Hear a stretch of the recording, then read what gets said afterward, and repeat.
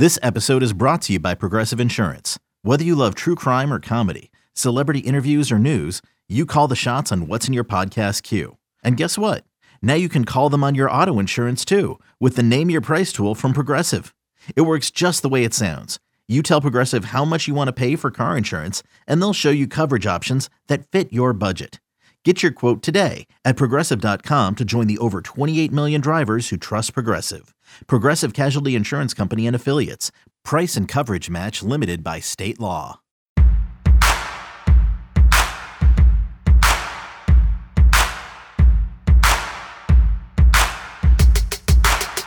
Another edition of BetQLU presented by BetQL. It helps you get smarter and helps you beat the sports books.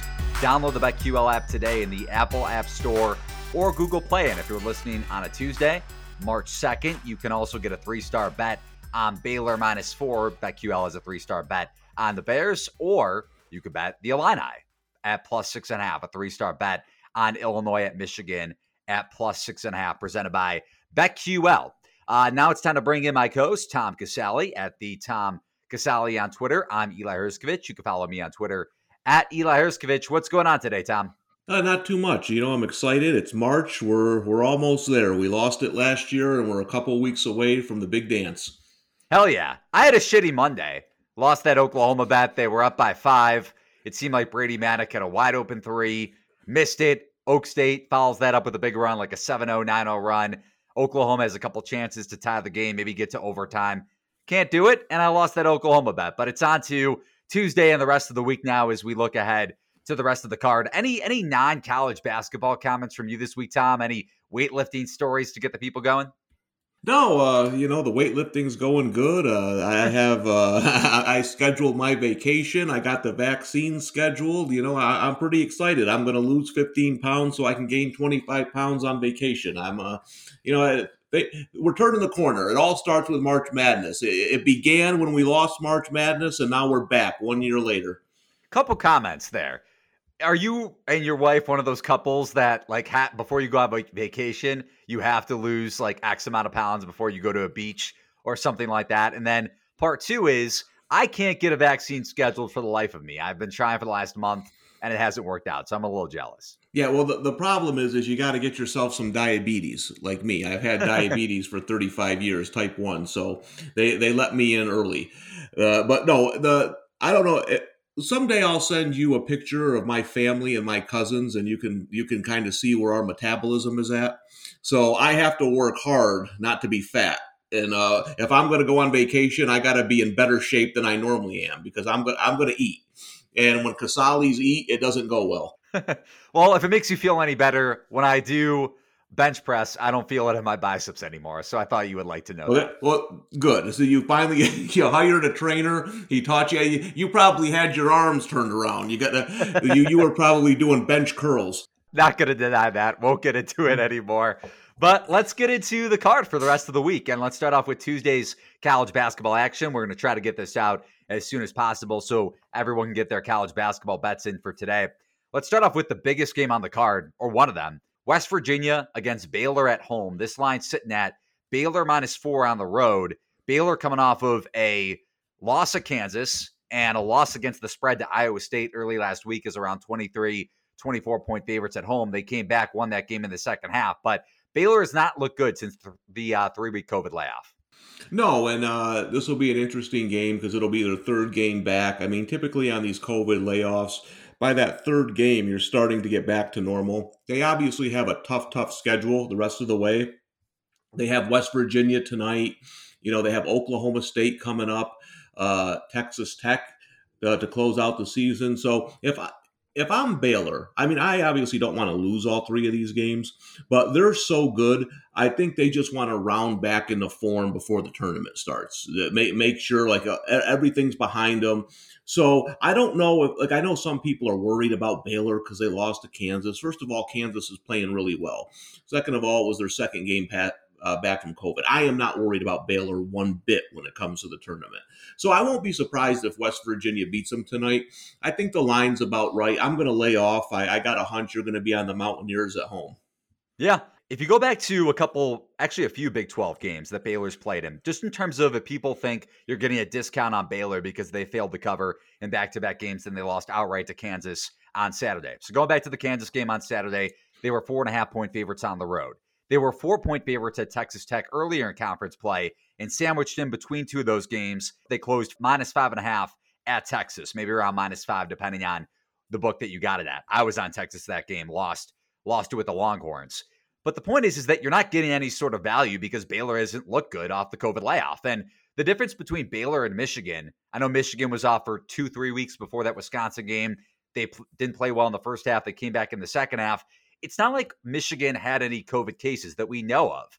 Baylor, we don't know which players had COVID, but we know there were COVID cases within the program. The Michigan thing was more of a university protocol. So if you go back to the Kansas game, Tamo Atachua, one of Baylor's bigs, barely played and didn't look right. Same thing with Damba down low. So kind of to the same tune for Kansas. If West Virginia is able to get Derek Culver going down low, which I think they'll be able to, even though Baylor has a decent interior defense, that's how you can beat them. And that's what Kansas did. McCormick scored like 10 plus points in the first half, and Kansas took over in the second half in transition. If Culver plays like the Culver that doesn't turn the ball over, then West Virginia has a shot to win this game outright and definitely keep it within a couple possessions. Yeah, no doubt about it. I mean, we both like West Virginia as a Final Four caliber team. So, I would expect this game to be pretty competitive if Baylor wasn't on a COVID layoff. West Virginia played Gonzaga earlier in the year, and they played them toe-to-toe. This is a team that I think once they get into the tournament, they can beat anybody on any night. So this is going to be a good game. I'm just going to sit back and watch to see where Baylor's at heading into those last two games. Other big game tonight in the Big Ten is Illinois at Michigan. And that line was around, I think, 8.5 last night on Monday. It's now down to 6.5 because I had Sumu was seen warming up. So Michigan -6.5 at home against the Illini. Is this a dog spot for you in a huge game, not only in the Big Ten, just from a conference perspective, maybe a preview of the Big Ten championship game, but also for Illinois to get A1? Yeah, I like Illinois in this game. I think they're one of the few teams that matches up with Michigan. We got to give the Illini credit. We both liked Wisconsin on Saturday. What a dog team they are. I mean, God almighty, do they stink. But Illinois was able to go in there and win without Dosunmu. Now, they're not going to beat Michigan without him. Everyone on earth knows that. So that's the key point. Is he going to play? How much is he going to play? Let's say he's 80-90%. That I like the Illini to cover this number. I think it's going to be a very close game. One area where you can beat Michigan, and it's tough. This is one of the best defenses in college basketball. Indiana tried it, just couldn't finish around the rim. Like, Tom, the last couple games with Iowa and Indiana, I know it's because of how good Dickinson is defensively on the block, but those guys missed, between him and Trace Jackson Davis, missed a ton of layups at the rim.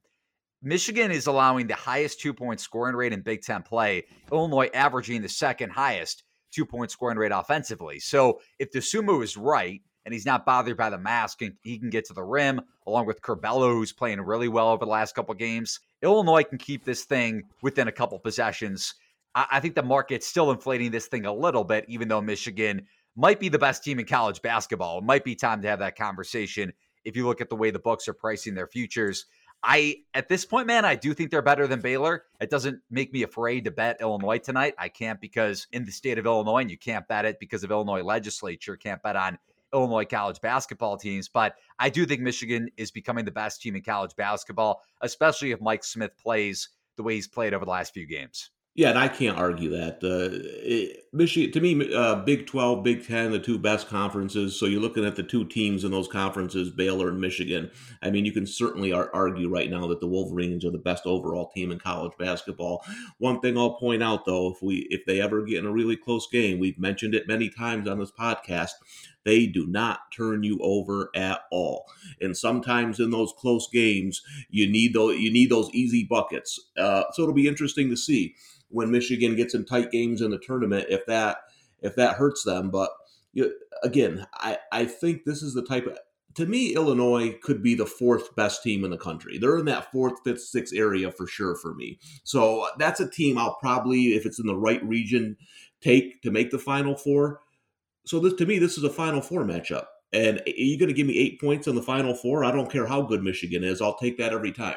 You mentioned Michigan turning you over. I know Kansas had 14 turnovers on Saturday, but didn't have a ton in the second half. And when Baylor is not turning you over, it's a completely different game. So will be interesting to watch with West Virginia tonight and moving forward. Let's move on to the Wednesday college basketball card, Tom, as we have not as big of a slate as tonight, but still some pretty good games. So big game in the Big East. If Creighton wins out, I believe they win the Big East regular season title. Not that that means a lot unless you have a future on any sort of regular season futures in college basketball. But KenPom makes this line Villanova -3, total of around 149. I like Villanova in this spot. If you look at Villanova, they're struggling on the road. They lost their last 3 road games, including at Creighton. They got destroyed by Butler. That game isn't even as close as the final score, 73-61. I mean, Butler dominated that game. But I like Villanova coming home in this spot. I don't like Creighton or Villanova, to be honest with you, in the tournament. But Villanova, to me, is one of the most fraudulent teams in the country. So in terms of the tournament, I don't like them. But here, coming home in a nice revenge spot, I still think their offense matches up well with Creighton's defense when it's on. So if it's 3 or less, I'll probably take Villanova. Anything more than that, that's probably going to price me out of the game. I'm with you. I think maybe 2.5 is my buy point with the Wildcats. Both teams kind of match up really well from behind the arc because of how bad their perimeter defenses are, respectively. Villanova giving up the 4th highest 3-point scoring rate in Big East play. Creighton giving up the 3rd highest perimeter scoring rate. Creighton shot over 70% from 2-point land against Villanova and around 50% against the Wildcats from 3. So that could continue because of how poor Villanova's defense is playing. I mean, they're 7th in the conference in adjusted defensive efficiency during Big East play. So maybe Creighton keeps that up tomorrow. Maybe if you see a 3.5 with Villanova, don't take it. But because of the way they played against Butler, they shot 2 of 27 from 3. We've seen Villanova teams kind of collapse down the stretch from behind the arc. Like a couple of years ago, it reminds me of when the Wildcats just really played poorly down the stretch, lost to Purdue in the round of 32. Purdue shot the lights out from 3, I believe, in that game. So, yeah, I lean towards Villanova. The more I think about it, it's probably a stay away. But if I can get like a 2.5, I'll definitely think about it. Yeah, and that Creighton was as hot in that game as maybe any team I've seen all season, but they just could not miss. I understand Villanova's defense is an issue, but that was a hot shooting night from Creighton. I think coming off the loss, I like Villanova at home, where they've played a lot better and in the revenge spot after getting blown out by Creighton. So I would lean at 3 or less. Anything more, probably a stay away. Staying in the Big East, just want to see if you have any thought on this game. UConn at Seton Hall. Seton Hall favored by a point at home. Another Big East game on Wednesday's college basketball card, March 3rd. The total in this game is projected to be around 137. Would you give a look to Seton Hall coming off back-to-back losses, or is UConn just playing well enough with book night and defensively where you stay away? Yeah, I'm going to stay away here. I kind of lean UConn. I just think they're the better team.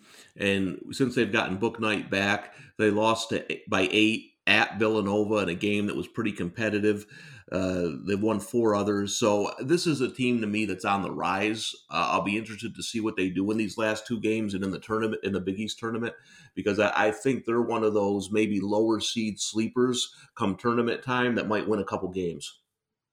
Looking at this game from a matchup perspective, UConn with the highest offensive rebounding rate in Big East play. Seton Hall does have a size advantage, but they're actually one of the worst rebounding teams, especially on the defensive end in conference. So if UConn's able to attack the glass, which they should be able to, and turn Seton Hall over, which is also another area of concern for the Pirates, then could win this game by a possession or more. So maybe if you're getting UConn at a pick, there's a little bit of value. But to Tom's point, I'm going to stay away from this game. Over to the Pac-12, UCLA at Oregon. This line projected at Oregon -2. Ducks are coming off 3 straight wins after losing to USC last Monday. They knocked off Stanford. We were both on that game. Touched on it on the podcast last week. Beat Cal, covered that game out over the weekend, and then covered at home against Arizona on Monday. So they get UCLA at home. This, I believe it was rescheduled from around early January. And now these are 2 teams on completely different paths because you said UCLA would have had Chris Smith at the time. He's done for the year. And man, defensively, UCLA is slowly but surely becoming one of the worst from behind the arc. Yeah, it's an interesting game because I think, Mick Cronin's doing a pretty good job there after losing Smith. I think he found his right rotation. They went into Colorado. They won 4 straight. I actually like them +6 in that game. I didn't take it. They lost 70-61, but that was a tight game most of the way. So I do think UCLA is playing better. But, Oregon, that was a team we were both on a few weeks ago, is the Dana Altman kind of turning the tide late in the season. I mean, their only loss since February 4th was to USC. Like you said, and USC is a really good team. So I think you're getting some value here. Oregon -2. I kind of like that play. My only concern with Oregon is I believe this is their like 8th game in 17 days, something Yeah. like that, which is 8 games in a little over 2 weeks is a lot. But looking at their conference, I want to get back to the game in a second, but Oregon to win the Pac-12 right now is still sitting at +350 at some books. The way they're rounded out here down the stretch, the way their personnel is acclimated to that 2-3 matchup zone when Altman goes to it, and the press to turn you over because of how good this team is from beyond the arc, especially when they get out and running in transition. I think that's a pretty bettable number at +350, and it's probably going to only go down from here. Yeah, no doubt about it. And you mentioned, UCLA's defense. To me, that's where the difference is going to be in this game. They do not guard the 3-point line well. If Oregon's hitting those outside shots, I think 2 is a pretty generous number in this game, to be honest. And I'm actually a little probably higher on UCLA right now than you are, because I do think that they've played better over the last month. But on the road, 2 points at Oregon with the way Oregon's playing, I have to strongly consider taking the Ducks if I get 2 or less. All right, over to the ACC. Louisville at Virginia Tech. Louisville coming off kind of a must-win game for them to just improve their seeding in the NCAA tournament. And maybe if they played poorly enough down the stretch, they could have played themselves out. Malik Williams, though, did re-injure that foot. The Louisville big. He's now out for about the next 6 weeks. 6 weeks, which probably it rules him out for the rest of the season because Louisville is not making a run to the title game for all we know. But KenPom makes this line Vatech -2, total of around 130.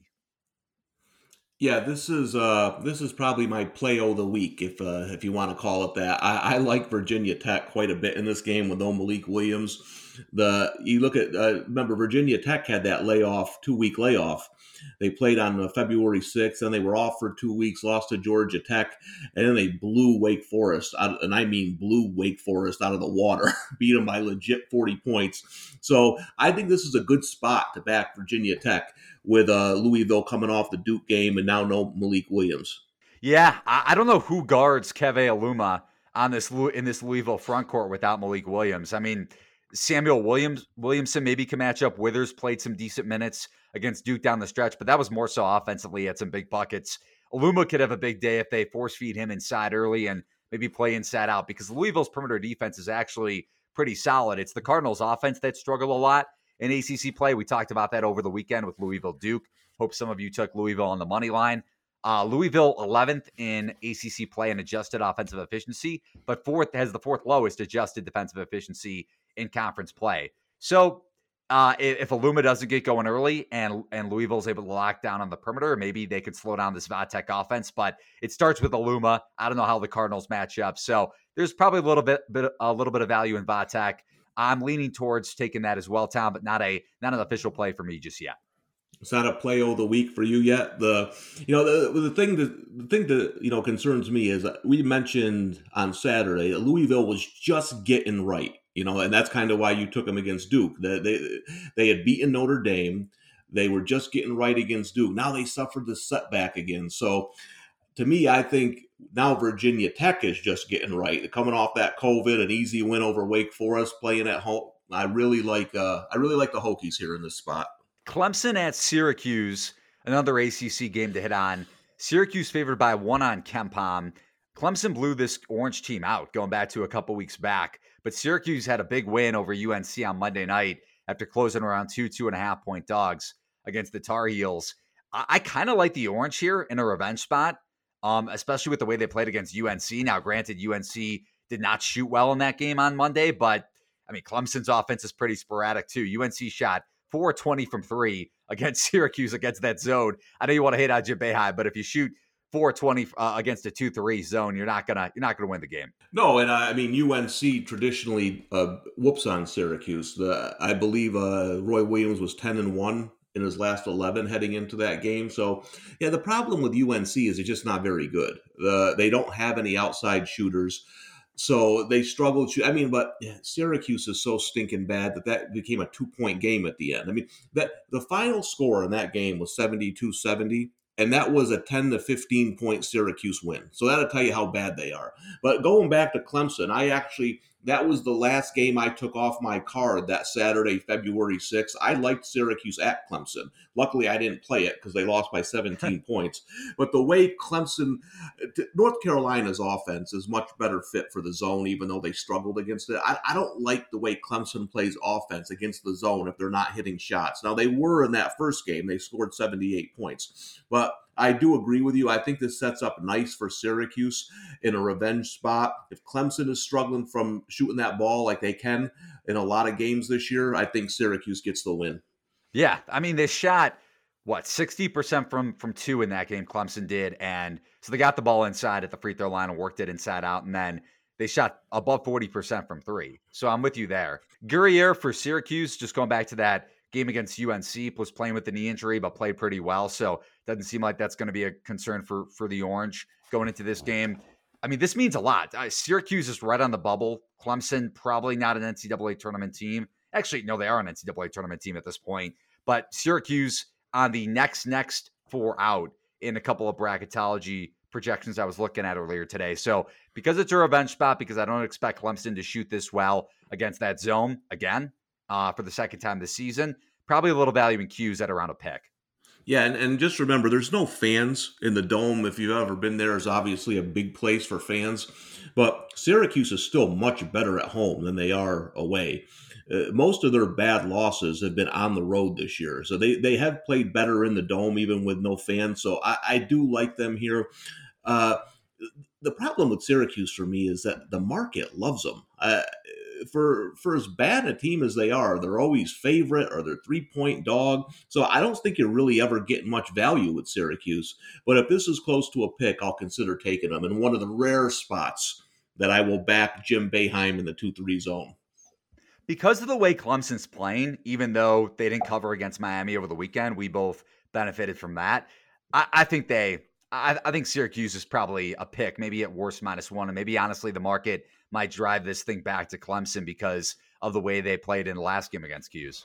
Yeah, and right around pick is where I think it should be. So that would be the time to pull the trigger on Syracuse. I won't like them if they're like a 2-point favorite. All right, one last Wednesday game to hit on is Mississippi State at Texas A&M. Your game of the year, it feels like, the way you were talking this up before the podcast. My game of the year is anytime Texas A&M comes back. I've had them against Arkansas and about 10 other teams written down for plays, but they keep canceling their games. Who knows if this game's going to get played? But man, Texas A&M has not played since January 30th, and they weren't a very good team before that. So whenever they come back, I think they're in for a tough go of it. And Mississippi State is playing pretty well. I mean, I had Alabama on Saturday and we lost at a shot at the buzzer, but Mississippi State played well in that game. I thought, maybe they might get blown out with Alabama coming off a loss, but they beat Mississippi, they beat South Carolina, played Alabama tough. I just think that anytime A&M comes back, no matter who they play, that's a bet for me. Ken Pom has this line at like 2 or 3. No way. It's going to be at least 6. No, I like your look there just because of the layoff. Maybe a first half angle. If you can get Mississippi State like -3, -3.5, I know they lost to Alabama over the weekend, but they were pretty competitive in that game. And they blew out South Carolina earlier in the week too. Not that that's anything to write home about, but their backcourt with Molinar is playing really well. I think, didn't he have the backdoor bucket against Bama on Saturday? Yeah, the one that got me. Right. That was not fun for you, but 1-8 in a row. I mean, some of those going to start going against you sooner or later. But just with a long layoff, I mean, we hit a couple of those in the Patriot League. We had Loyola over Lehigh after the long layoff. They got blown out of the water. Bucknell with the long layoff against American. That game was tied at half, and then Bucknell lost their legs in the second half. I mean, think about it. January 30th. That was before the Super Bowl. So I just find it hard that this team's going to be able to come back, have their stamina, have their legs for two halves of college basketball. I'll take Mississippi State in this game regardless. Now we hit on the Thursday college basketball card. Big 12 game to touch on. Texas at Oklahoma. KenPom makes this line, Oklahoma by 1. And I'm assuming this thing's going to be opening around maybe more so as a pick. Oklahoma losing 3 in a row. They lost back-to-back to Oak State, and before that lost to Kansas State. Texas coming off a loss, 2 or 3 losses. They lost to Texas Tech most recently on Saturday. Maybe a couple calls that didn't go in their way. Mac McClung got a very favorable call down the stretch in that game. They beat Kansas in overtime, but then they lost to West Virginia, blew that 19-point lead a couple Saturdays ago. And they play Iowa State tonight, so we don't know what the line's going to look like. But I expect them to blow out Iowa State, especially if Rasir Bolton doesn't play for the Cyclones, my Iowa State Cyclones. I guess I kind of like Oklahoma coming off 3 straight losses in this game. If you go back to the last time these two teams played, Jericho Sims and Courtney Ramey didn't play. Oklahoma won that game by a point in Austin. So just because of the spot, I guess I lean Oklahoma, but it's also a huge game for Texas just to kind of get their wheels underneath them before they head to the Big 12 tournament. Yeah, you know what I like in this game? I like it to be tied with 40 seconds to go. Like every other Big 12 game that involves these same 4 or 5 teams. It's every game is with a minute to go is a one. So that's why I haven't been betting a lot of these games, because I can't get a good edge either way. It's going to be another close game. It's going to be decided by a couple of buckets here or there, and I just don't think there's any value. I mean, I like the spot for Oklahoma, and I don't know how much I love this. Texas was a team about a month ago I was trying to get on, but I don't know. There's something about them. There's something about teams that are always blowing leads. I don't know. I don't think I'm the biggest Shaka Smart fan, to be honest with you. But I lean Oklahoma. I'm not going to play the game, though. Yeah, it's a great spot for Oklahoma. I mean, they should have won both games. They were up by double digits in the second half against Oklahoma State on Saturday. And credit to Oklahoma State. Cade Cunningham had a huge game, didn't have a big game last night, and they still came back and won. Oklahoma just played really poorly down the stretch, and Brady Manick missed a couple key shots. That guy's been so inconsistent, like his first 20-point game since non-conference play. Yeah, we were talking about that off air. I mean, he played well overall in that game, but he's somebody I was expecting a lot more from this season when I was looking at Oklahoma. But hey, Oklahoma State, well, they're playing well, and they got a star player. They're going to be a tough out in the tournament. A couple other games to hit on, staying in the Big 12. Oklahoma State at Baylor, speaking of the Cowboys. We don't know what's going to happen today with Baylor. I'm assuming if Baylor loses to West Virginia, loses back-to-back games. Now, again, I mentioned the COVID factor, but just looking at it from a spot standpoint, coming off back-to-back losses, if the Mountaineers were to pull this off tonight, they would blow the doors off of Oklahoma State. And we saw it the last time these two teams played. I know Cade Cunningham didn't play. Oklahoma State made it kind of competitive. Are you a believer in this Cowboys team? If, let's say, Isaac Likely plays, you mentioned they're kind of intriguing down the stretch, or would you just stay away from this spot? I'll probably stay away from this spot, but I am a believer in this team. I think they're coached well. I think some of those other players have stepped up over the last month. And then you have, probably the best player in college basketball in the tournament with a nice supporting cast. They're going to be a dangerous team. And I also, what I like is, and we kind of been joking about it, like the games being tied, but we've said this before. If the Big 12 has a bad tournament, Tom Casale's having a bad tournament, because I like a bunch of these teams when they're not playing each other. I think these tight games that they're all having, that's going to benefit them come March. So I'm a buyer long term on Oklahoma State. One area of concern for the Cowboys is turnover rate. I know they're playing well of late, but it's something to mention. I believe they're bottom 3 in the conference in turnover percentage. Baylor turns you over, obviously, at a high clip. We mentioned the Kansas game. They didn't do it in that game. When they don't turn you over, and maybe the COVID layoff factors into that just in terms of tired legs, they are vulnerable on that end of the floor defensively. But I would expect, just if Baylor were to lose this game against the Mountaineers, that they come out just from a spot standpoint and they win this game. They cover the line by 12, 13, 14 points. But the market's going to come back on Oklahoma State in that game, especially if Baylor loses. So maybe if you're looking at the Bears to bounce back, you can get some line value in that one. Over to another game on Thursday's card, Michigan State at Michigan. Spartans play Indiana on Tuesday night tonight, so we don't have to spend a ton of time on this game. But if Michigan were to lose to Illinois, kind of similar to Baylor, they're going to blow the doors off this Michigan State team, and probably either way. Yeah, it'll be interesting though because this is such it's a rivalry game. If Michigan blows the door, wins easily against Illinois. I mean, Ken Palm's got this at 16. Let's say they beat Illinois and the line's 18. What would you think of that? Man, it'd be tough to pass on Michigan State, but maybe it's a little recency bias. I know Michigan's interior defense is a little bit more susceptible. But you go back to that Maryland game. I watched the whole thing because I was on Sparty. They could not get the ball into the lane. And they struggled with this too against Ohio State. Ohio State's perimeter defense is the worst part of the Buckeyes defense. And we saw that on Sunday against Iowa. But man, these guards from Michigan State, when they're playing in the half court and they're not in transition, they looked so stagnant. I mean, they could not get the ball to the rim. They had one little run where they made it a 5-point game, but Langford hit a couple shots, still couldn't attack the basket. Aaron Henry, when he couldn't get to the rim, Michigan State couldn't do anything offensively. Yeah, I mean, I don't think I'd take it, but, 17, 18 points you get from Michigan State, you don't see that often, so I'd probably consider it for half a second. But I'm not Eli. I'm not going to make my living betting against Michigan. You know what? I made some money betting against Ohio State of late. I have 3 straight wins and their 3 straight losses. So that's all I have to say about that. It's worked for one team, at least. But can we just a quick second, though? Rutgers. Holy Jesus. Yeah, man. My God, the doors blown off them at Nebraska. That is an inexcusable loss. I mean, Teddy Allen left the program for Nebraska. They still wrecked him. I don't know. I don't know what to say about that team. That was... people were tweeting me, take Rutgers second half. I said, no chance. Like, people see they were favored by like 8 or 7 or 8 going into that game.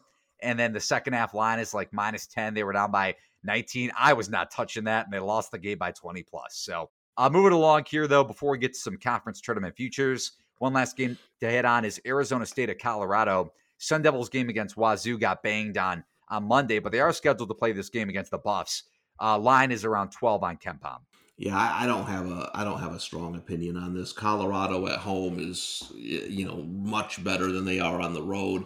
Arizona State is a team I've said a couple of times. I just can't figure them out. They were supposed to be a lot better than they are. To me, this has blowout written all over it, but I'm not going to lay 12 points. Yeah, no Bagley, no Christopher in the last game. I'm assuming they're done for the year, but we'll try to get some updates here before Thursday. If either one of those guys play, which I doubt they will, maybe it's a look to Arizona State getting 12 on the road. I mean, that's a lot of points, kind of like what you were talking about with Michigan State. The way Remy Martin's played down the stretch, too, he's looked like the Pac-12 player of the year that people thought they were going to get coming into the season for Arizona State, and a team that some people are actually betting to win the title, and I'm not knocking them at around 35-1. They have the talent, but a few COVID layoffs, and defensively they haven't gotten right, especially without Bagley and Christopher. So maybe a look to Arizona State. Let's see what the line opens up at, and we'll see what kind of personnel Arizona State has going into that game. But either way, Colorado will have an advantage on the glass in that one. All right, Tom, so let's wrap it up here before we get to our guest for today's show. Looking at some conference tournament futures, do you have one or two that stands out that start later this week? Well, yeah, we'll talk about this on Saturday too, but I got to hit the Patriot League. Navy, to me, has played a pretty tough schedule. I have them rated as the best team in the Patriot League. They're plus 250 to win the tournament. Colgate, the favorite, at minus 225. I think there's value with Navy. If you want a pizza money long shot, I think American at 14-1. American they've had some COVID layoffs. They've only had their starting lineup for 6 games, but they're 4-2 in those games, and the 2 losses were to Navy early on, and they lost by 1 and by 12 to Navy at Navy. So I think American is better than their 4-5 record, but to me, Patriot League is probably going to come down to Colgate and Navy. Give me the team at plus money that's played the tougher schedule. Okay. No, I like it there, and you're getting a little bit of value in that number. One future that I'm looking at, I know you have a future on them to win the title, and they've been hampered by some COVID layoffs. St. Louis, around plus 250 to win the A10 tournament. They're healthy going into this one. And you look at some of the injuries that a couple other upper echelon teams of the A10 have had to deal with. Bones Highland and Vince Williams for a foot injury for Highland, ankle injury for Williams. I'm assuming they play, but they could be hampered, and maybe we'll get some news that they'll be out for the first 1 or 2 games for VCU, just trying to rest them. going down the stretch in the conference tournament.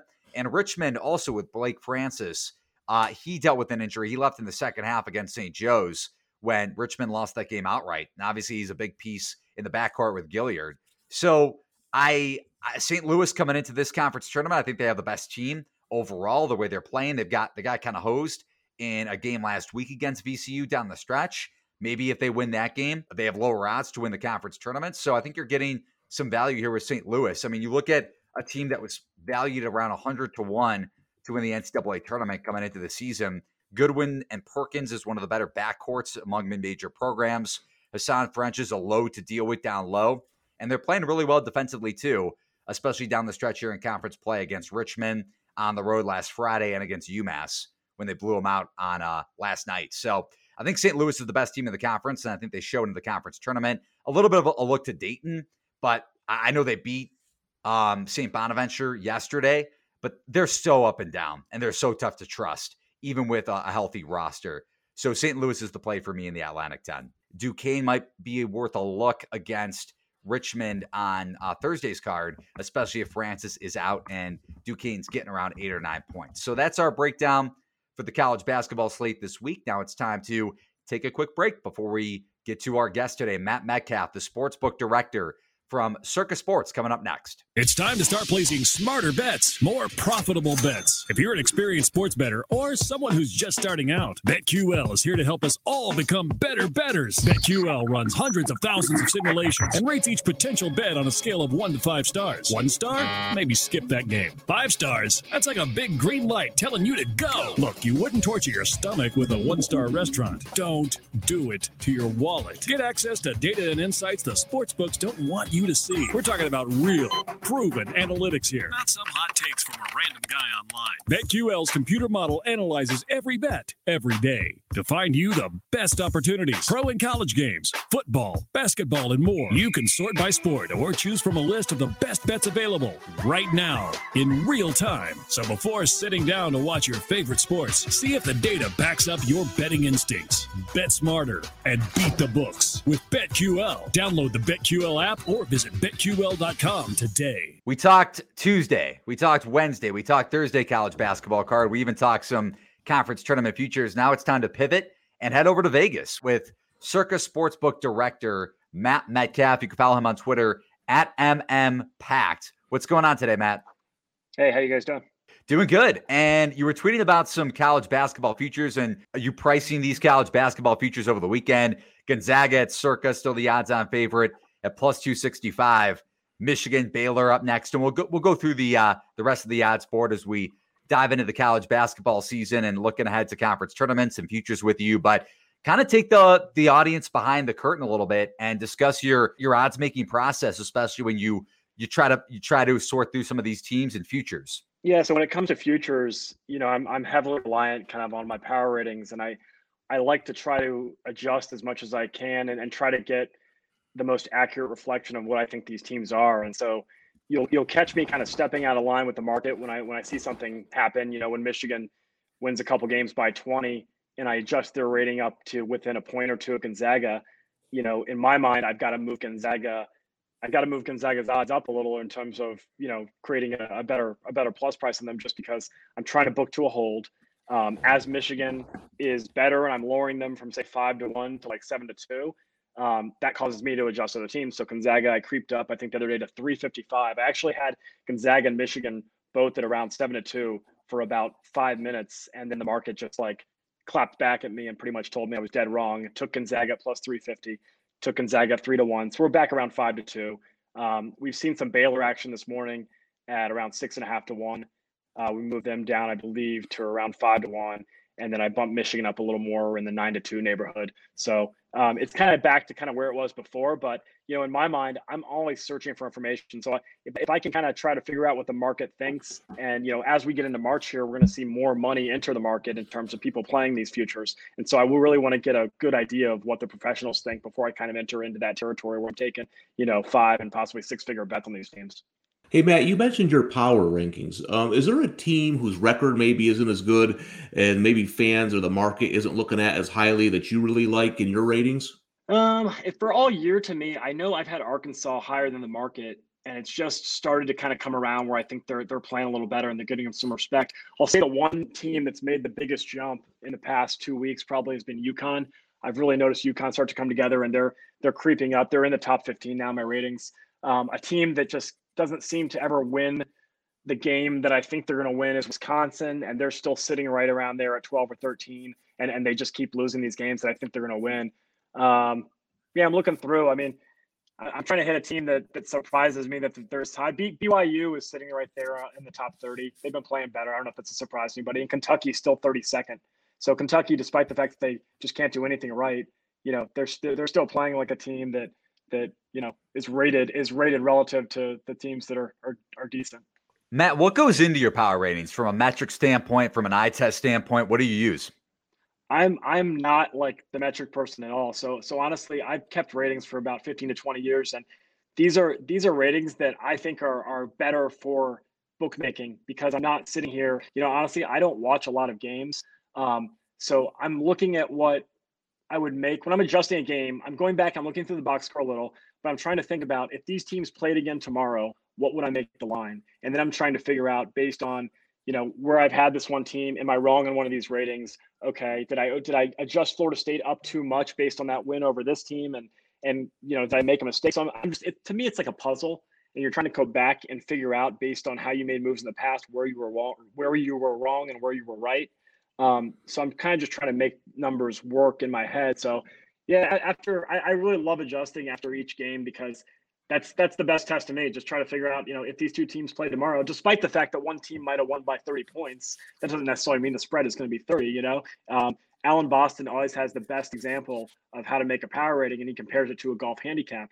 And, just because a professional golfer goes out there and shoots a 90 one day, doesn't mean that they're a 20 handicap and can't play golf anymore. You might tweak their handicap 0.1, but you're not making these huge adjustments. And as you get further on into the season, the adjustments are very minimal, to the point where, I think we've really seen it in these back-to-back games where one team will come out and win by 30, and then you look up and the spread is the same for the next game. And so it really shows you how the pros are adjusting these power ratings. They're not weighting one performance overly, and they're not making these huge adjustments unless it's for an injury or something like that.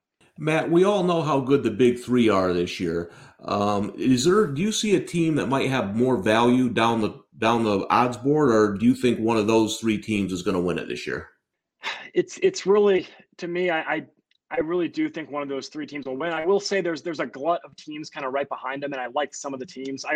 I was really high on Villanova, because I kind of had this thing when you get into the tournament, I picture how high your ceiling can be, because it seems like the teams that the good teams really take it to another level in the tournament. And so I'm thinking, okay, a team like Villanova, who's kind of a classy team in a sense that, they're there every year and they're well coached, they might have a higher ceiling than a team, I don't know, like a team like Arkansas or something who hasn't been there before. So I did like Villanova until that ugly loss the other night. And then I kind of, had second thoughts there. I think the one team that's been really consistent all year and really, I think might be able to take a step is Houston. I've just been so impressed to what they've kind of done all year and the consistency with which they played.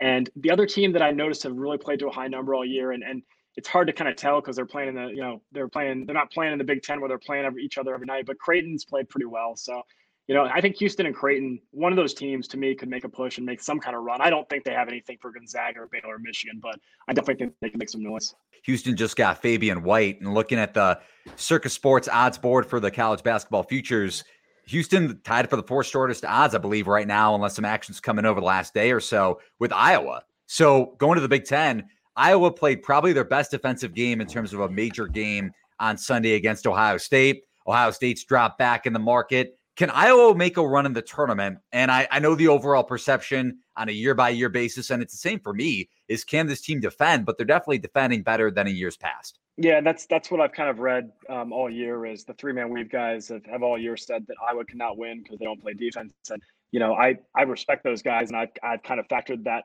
thought process into my odds. And as high a power rating as I've had them playing to, in the back of my head, I'm still like, yeah, but they don't play defense. They're not going to win. But I will say that all those Big Ten teams have just been so close all year in terms of Iowa, Illinois, Ohio State, even Michigan State recently kind of got into that fray with, before they lost the last game, but they've been playing well. And it's crazy how much I just kind of flip those teams and I go from like 16 to 26 in that kind of neighborhood back and forth. And if you sit and watch the Big Ten odds for a week, you'll probably see each one of those teams will touch the 20s at some point, and they'll probably all dip down to like 19 or 16 based on, how they looked recent. Because honestly, the futures, I'm trying to use your perception against you. So when somebody plays well, I'm probably going to lower them because I know I can probably still get a bite at like 19-1 instead of giving you 21, even if I don't really like the team. So I'm trying to get a good number for the house. But yeah, it's just I've never seen it like it with these Big Ten teams just kind of bouncing in this window where it's like rotating about who's the best Big Ten team. Ohio State's the one that's looked the worst recently, but I'm sure that'll change in a week. Matt, give us a team that's going to bust everyone's brackets, a team that's going to have everyone shaking their head in that first or second game and throwing their brackets in the trash.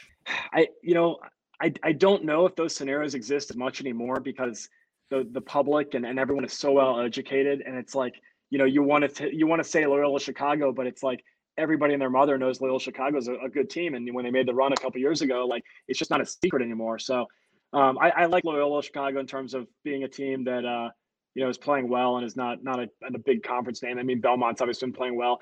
I see Georgia Tech up on my list like 23rd, and that kind of even surprises me as I'm looking at this because you don't think of Georgia Tech as being one of those top teams. I don't know. There's some good teams out there. I think Colorado has been playing solidly the past couple of weeks.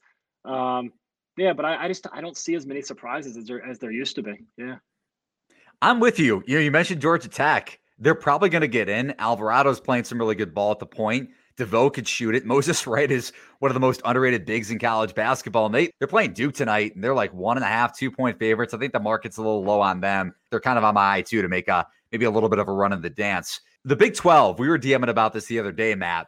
So looking at the odds board here, Texas Tech is still 40-1, just looking at the full construct of the Big 12. Obviously, Baylor is around, like you mentioned, plus 500 to win the title. But then you look at the rest of the Big 12, the second team up on the odds board at circa is Texas Tech at 40-1. Then Kansas 47-1, Texas 47-1, West Virginia 47-1, and the Mountaineers are, I believe, second in the conference. I like the Big 12. I think that they've kind of got lost in the shuffle, and Texas Tech has appeared to not be as good as they've been in the past couple of years, but they seem to be making a run now. The team that's really baffled me from a futures book perspective has been Texas.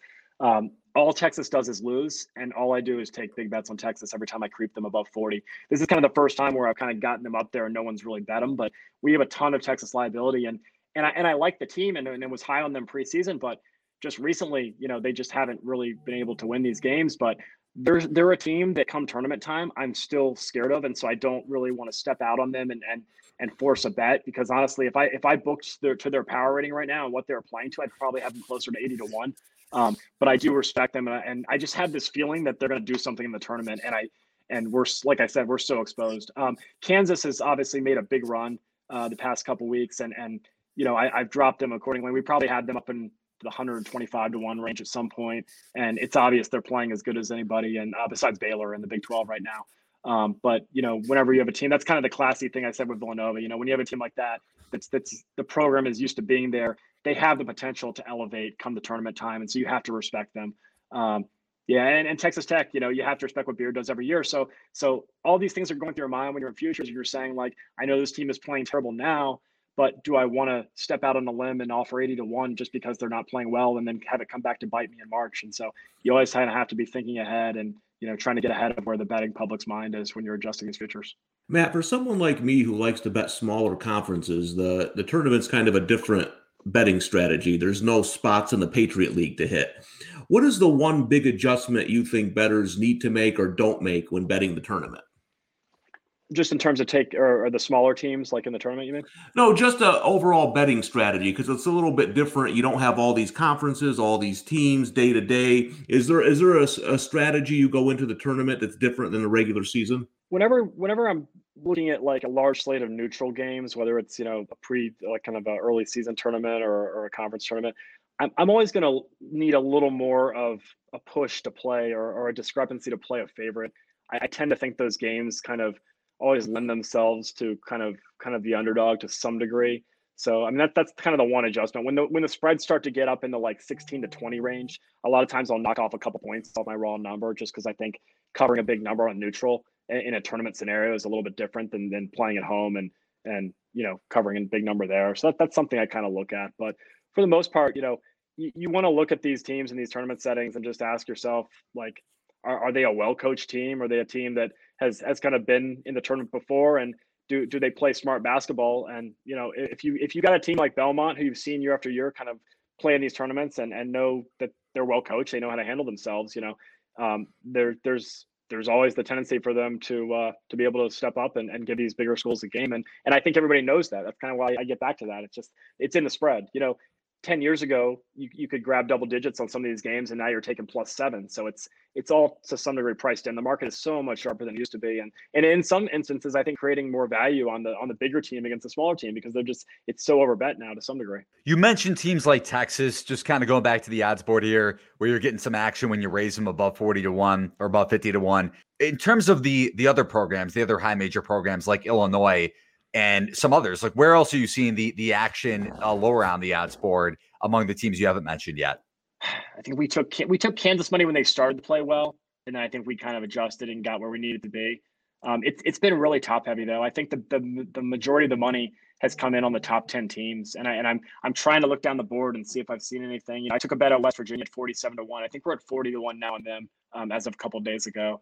But no, it's been. I think the public has said that one of these top 10 teams is going to come in and win this, and I don't think they're really looking as a whole for long shots right now. It's been kind of a everybody in that glut of teams below the top 3, they kind of see us live, but past that, I don't think they think anyone's really playing to that great a level to do it.